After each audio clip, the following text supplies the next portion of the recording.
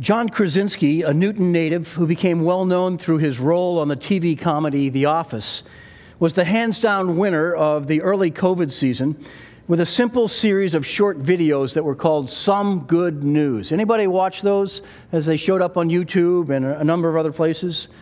Krasinski saw how fear and discouragement filled the air as the COVID restrictions hit and were constantly revised, and he sensed internally that he had to do something.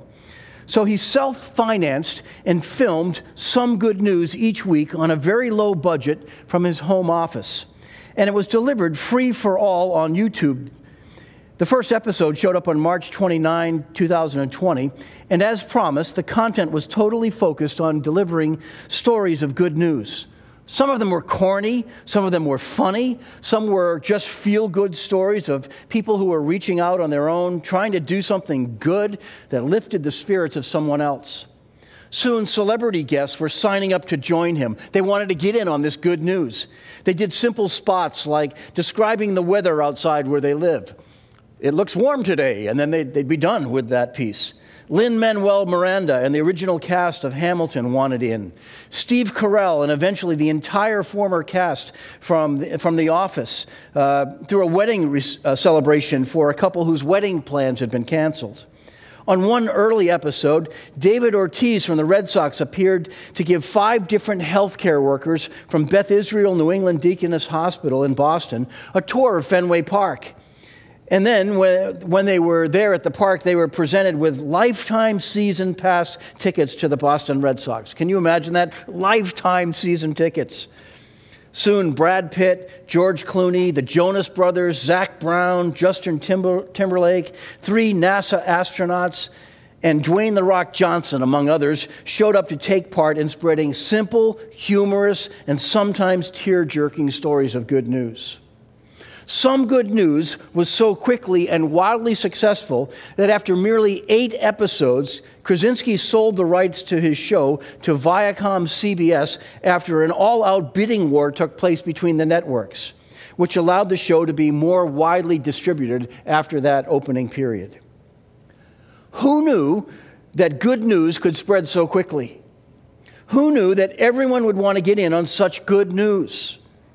And here's the most important thing that I will have said thus far. And it is possible that John Krasinski, a locally bred herald of uplifting good news, has reminded me and us as the church of something that we know so well. Our world needs and loves good news, especially in times of trouble. And we should be fearlessly and relentlessly focused on spreading the good news, the best news in all of its forms, all of the good news that God has for his people and for the world. Done right, our world loves and needs both good news and just plain goodness. Now, here's why I brought all of that up this morning. Understanding and committing ourselves to being heralds of the goodness of God and of the good news of God is absolutely essential for anyone who would become a resilient Christian in our day. I am convinced that there is one overarching goal that we must pursue together this year: how to become resilient Christians. And so here we are in week 4 of this series that we're calling Resilient. The subtitle is Building a Faith That Lasts Through Chaos and Change. In this series, we have been asking this question: what building blocks go into the long-term development of a resilient faith? So far, we've talked about 3 factors. We talked about the power of faith on week 1. Christy talked about developing grit, the courage, resolve, and determination to keep pushing forward despite difficulties and resistance. And then last week, we talked about practicing contentment. And now in part 4, we're going to talk about goodness, something that I am calling the way of Tov. Tov is the Hebrew word for good or goodness. Would you say that with me? Tov. It's the back half of what you hear when a Jewish friend says, Mazel Tov. The last part of that is that word Tov for good. Years ago, I had a friend named Tovia. His name literally means the Lord is good in Hebrew. So we're going to talk about the way of goodness or the way of Tov.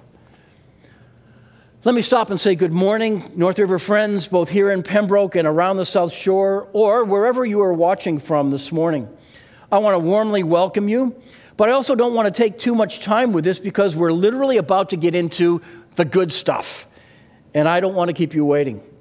But if you find this helpful to your faith development, please tell a friend. Invite a friend to watch with you or to come with you, whatever you're comfortable doing. And then get a cup of coffee together and take a walk outside together and talk about the good stuff that we're going to focus on right now. A few moments ago, we sang one of our opening songs, which had this line in it, "I will sing of the goodness of God." And I have a question for you. Why don't we talk about goodness very much anymore? I think there's a reason for that. And the reason is that we have a problem with goodness, especially in the church. And let me walk you through how I'm looking at that concept, our problem with goodness. The first is that the Bible starts with God telling us about how good things are in the creative process. Genesis 1:4 says, God saw that the light that he had created was good. And that begins a sequence of 7 times in the creation process in the opening chapter of the Bible where God announces, this is good.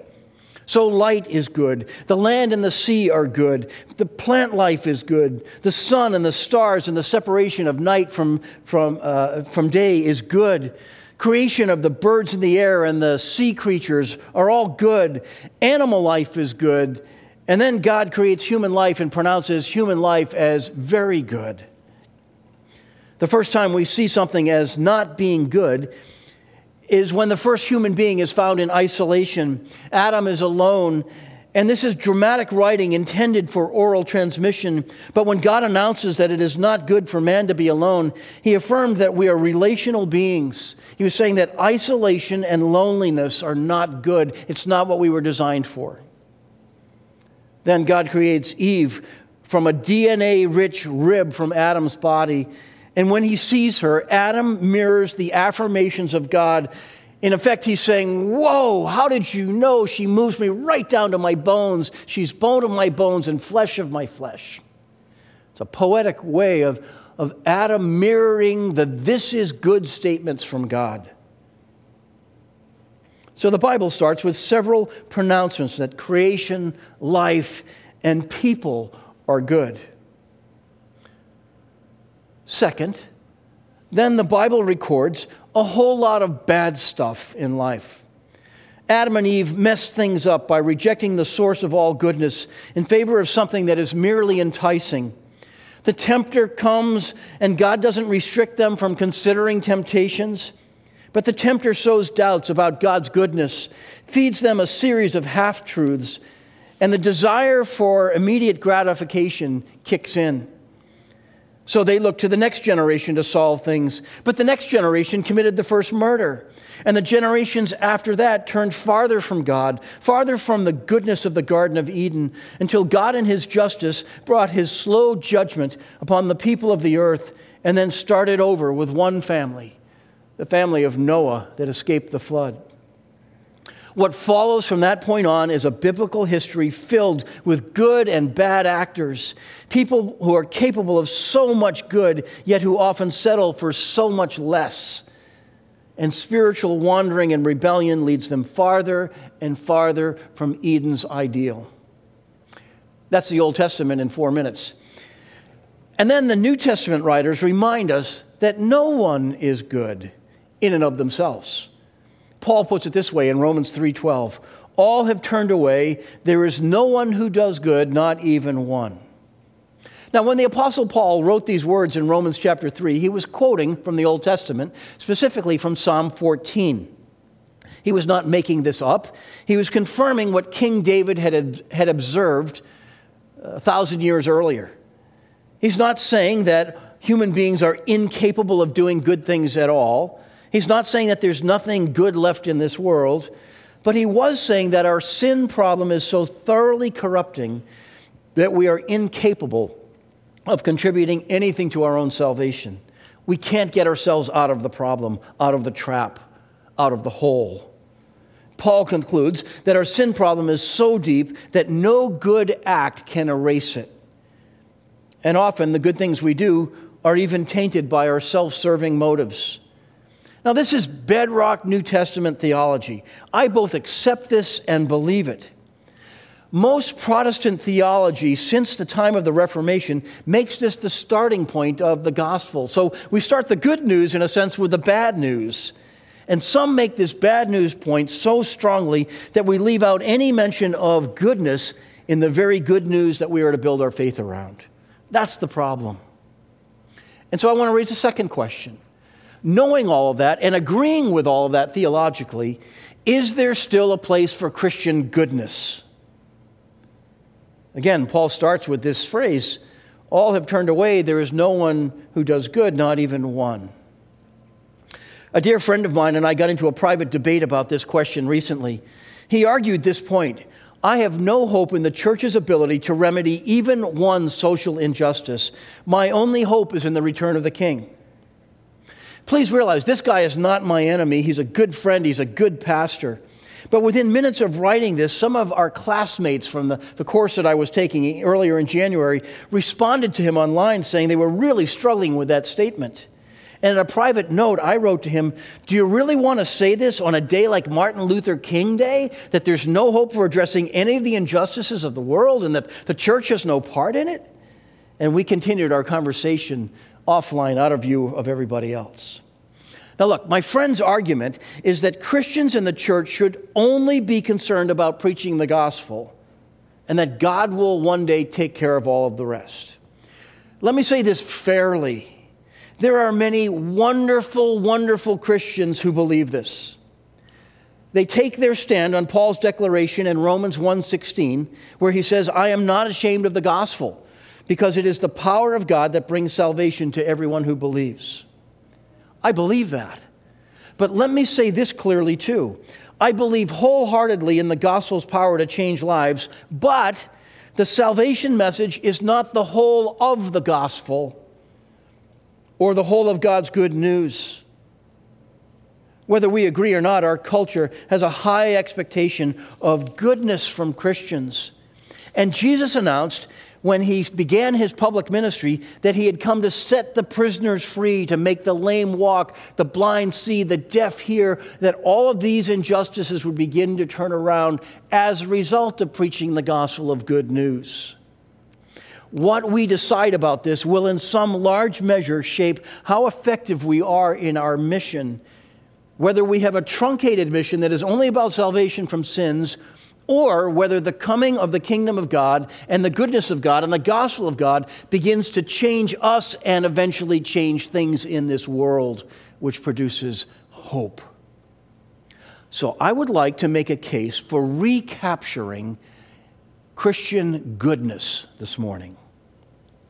I'd like to talk about recapturing Christian goodness, or the way of Tov, the way of goodness. Here's the first part of that foundation. God is the source of true goodness. In the Gospels, in Matthew chapter 9, Jesus gets into a conversation with a very rich young man who begins the conversation this way. It says, just then a man came up to Jesus and asked, Teacher, what good thing must I do to inherit eternal life? Jesus' answer is, why do you ask me about what is good? There's only one who is good, and he's speaking of God there. Now here, Jesus identifies God as the only one who is truly good. He implies that there is no one good thing that anyone can possibly do to inherit eternal life or to erase all of the bad things that have done or even the evil or rebellion toward God. And then Jesus steers him toward the Ten Commandments.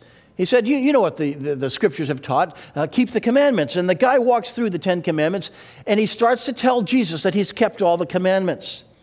And Jesus puts his finger on the sore spot in his life. He says, okay, if you've kept all the commandments, and if you've never coveted anything, and greed isn't an issue, go and sell all that you have and give it to the poor, and then come and follow me, and you will have treasures in heaven. And the guy is stunned, and he walks away sad, because he can't give up all those things to follow Jesus. Let me make a few observations here. Because only God is good, God is the source of true goodness. It comes from Him. When God's goodness flows through us, it demonstrates His ability to free us from the controlling and addictive sins that tend to capture our hearts. While God does not call each of us to sell all we have, He does routinely command us to be generous givers and to break free from the hold that wealth can place upon us. That's just one example of where God's goodness supersedes and goes far beyond our goodness, but He's the source of true goodness. Here's the second part of that foundation. The fruit of the Spirit is goodness. In Galatians chapter 5, Paul wrote these words, "But the fruit of the Spirit is love, joy, peace, patience, kindness, goodness, faithfulness, gentleness, and self-control." This may sound like a very picky detail, but it's important. I often hear people speak of the fruits, plural, of the Spirit. But the Bible actually uses the singular word fruit with several blessings that spring from it. Why is using the plural fruits a danger or a misleading thing? The answer is that when we see this as a list of multiple fruits, we tend to praise ourselves for having some of these virtues and exempt ourselves for not having others. In other words, the longer you and I walk in the Holy Spirit, the more that we should see evidence of all of these things in our lives. And so Paul is saying these are the very things that begin to come from the heart the more that Christ is alive in us and the more that the Holy Spirit is working to reshape us. That in my life and in your life, we ought to see over time an abundance of love, joy, peace, patience, kindness, goodness, faithfulness, gentleness, and self-control. So one of the primary marks of the Holy Spirit is goodness. Goodness in you, goodness in me. Christians then are to be known for their goodness in a society that so frequently lacks goodness. Pastors should be known for leading people to increasing levels of goodness, which means that we have to display that in our own lives first. That means that when we look at the celebrity culture and the personality cults that surround too many high-profile pastors and ministries today, this should never be seen as a good thing. When that kind of self-promotion gets in the way of true goodness. Third, God calls us to the way of goodness. I was stunned when I read this earlier, a couple of weeks ago. Jeremiah 6:16, the prophet Jeremiah speaks, and he says, "This is what the Lord says. Stand at the crossroads and look. Ask for the ancient paths. Ask where the good way is and walk in it, and you will find rest for your souls." Let me break this down for a minute. Jeremiah was writing to the people of Israel near the time of the fall of Jerusalem. The people of Jerusalem had turned a blind eye to God's commands and had begun to worship some of the idols of the other nations around them. And so God was announcing that He would allow the Babylonian kingdom to capture and destroy Jerusalem. This all happened in 586 BC. Even in the midst of this devastating judgment, God, though, was offering them a choice. And He drew this picture for them through the words of Jeremiah, that the people were standing at the crossroads of a huge dilemma. And God says, continue to choose the path of selfishness and idolatry and suffer, or choose the way of good, the good way, the Tov way, and be blessed, even as a minority culture in a foreign land. God's offer through Jeremiah fits the times that we live in today. We live in the midst of a society that in many, many ways gives lip service to God. Our society does this in a number of ways. By destroying the unborn, by excusing injustices such as racial injustice, by not caring more for the poor, or by allowing businesses to be looted and burned without upholding the law over this past year.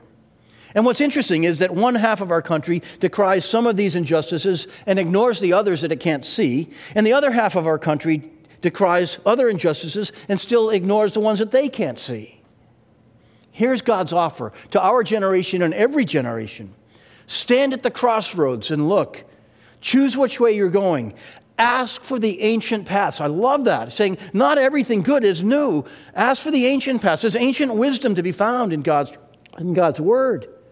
Ask where the good way is and walk in that way. So the Bible is telling us to walk in the good way, the good path. And here's the promise. And this sounds so like Jesus.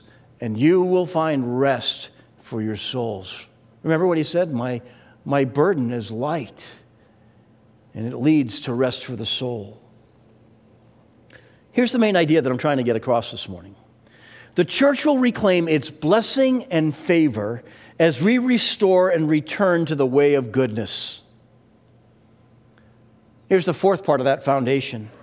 We were created for the way of goodness. Look at where we've gone here in the last couple of minutes. God is the source of true goodness. The fruit of the Spirit is goodness. God calls us now to the way of goodness. And we were created for the way of goodness. Paul writes in Ephesians 2:10, "For we are God's handiwork, created in Christ Jesus to do good works, which God prepared in advance for us to do." In context, Ephesians 2:10 follows some of the clearest teaching about salvation by grace in the two verses just prior to this, where Paul wrote that we are only saved by grace, God's unmerited, undeserved gift that we cannot work for. And our salvation is never accomplished by our own efforts, by our own works. We can never pat ourselves on the back and say, "I did it my way" with Frank Sinatra. However, verse 10 clearly stated that we were created for good works. In other words, part of the reason that you and I are still here and we're not instantly brought up to heaven is that God has a purpose for us living on this earth right now, for every Christ follower. And we were created in Christ in order to continue God's work of doing good within this world in His name. Paul employs a unique pairing of concepts here. First, he says, we are His handiwork, or an older translation says, we are His workmanship. It's a term that speaks of the craftsmanship of a true artist, that what God is doing in your life and what He's doing in my life, after He chisels away all the junk that doesn't belong there, is He's creating a masterpiece, a product of His own handiwork, His own artisanship. That's what your life is going to be like at the very end. And as this is all displayed to the world to look on and see the work of God in us as we become more and more like Jesus.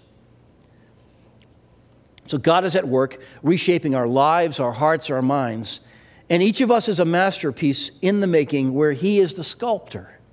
And then the second part of this unique pairing is that God saves us and shapes us to do the good work that He prepares for us to do.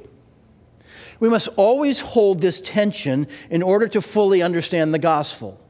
The good news is that His redemptive work is always an act of God's free grace, but experiencing that grace immediately propels us into doing the good work of God in the world.